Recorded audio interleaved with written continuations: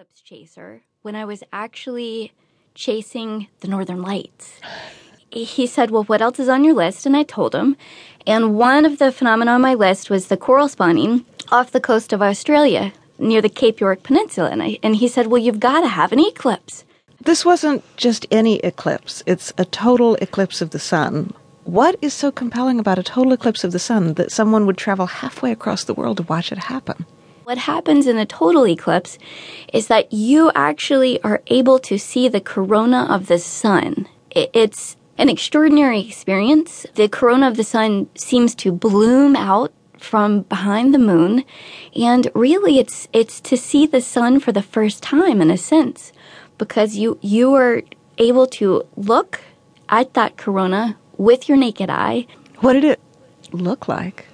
It truly looks like a blooming, like a white lily blooming out from behind the moon. It moves, it breathes. It breathes? It breathes. That's the way that I sort of think of the movement.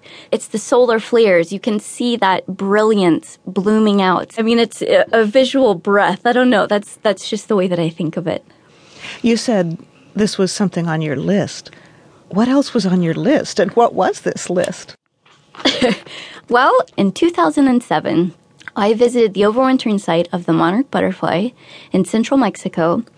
So I was on a mountaintop, and, there were millions of butterflies swirling and falling all around me, and it was an experience of awe. And I had not even heard of the migration in 2007 until I got this assignment. So I started thinking, what else am I missing? So I started keeping a list, and interesting phenomena that I heard about, points on Earth where just dazzling things were happening.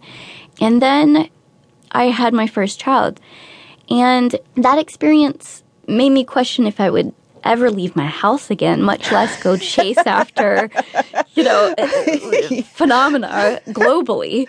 I know exactly what you mean. Yeah, so there was I didn't sleep for a year, and I mean, truly to the point of almost having like hallucinations. I'm sleep deprived. I don't know if I'm ever going to leave again. But another thing happened too is that in pregnancy and giving birth, that is an awe-inspiring experience as well, and very visceral. It was a visceral experience where I tend to, as a writer, I tend to live in my head, and all of a sudden I was living in my body. Mm-hmm. Rather than just my head. Well, so to a certain extent, you must have felt like the script in our culture tends to have being a mother and being an adventurer as mutually exclusive roles. You're supposed to get your wandering and your adventuring done before you have kids, and then you're supposed to nest and settle down. And, especially during that first year with a newborn, your world gets so small. So small. Down to a room, really. And actually, the winter after I gave birth to my son, it was one of the snowiest winters on record. And I really was literally in one room of my house. There's a wood stove, and it was very small.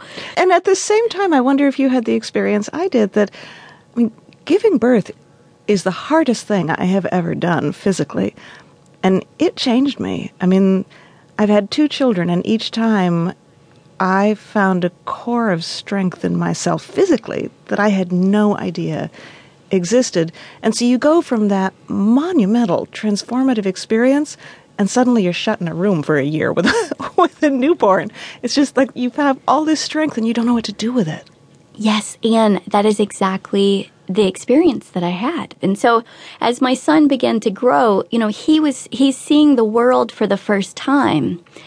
And we talk often about childlike wonder, but, I couldn't help but wonder, what about adult-like wonder? So here I was, I'd had this very transformative experience of giving birth.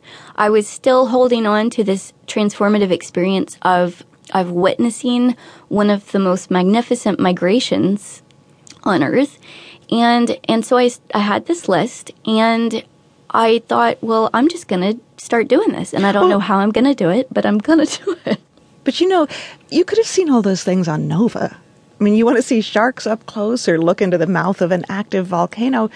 It's all on YouTube or DVD these days. That's how most of us see the world's wonders. Right. But we forget it's not just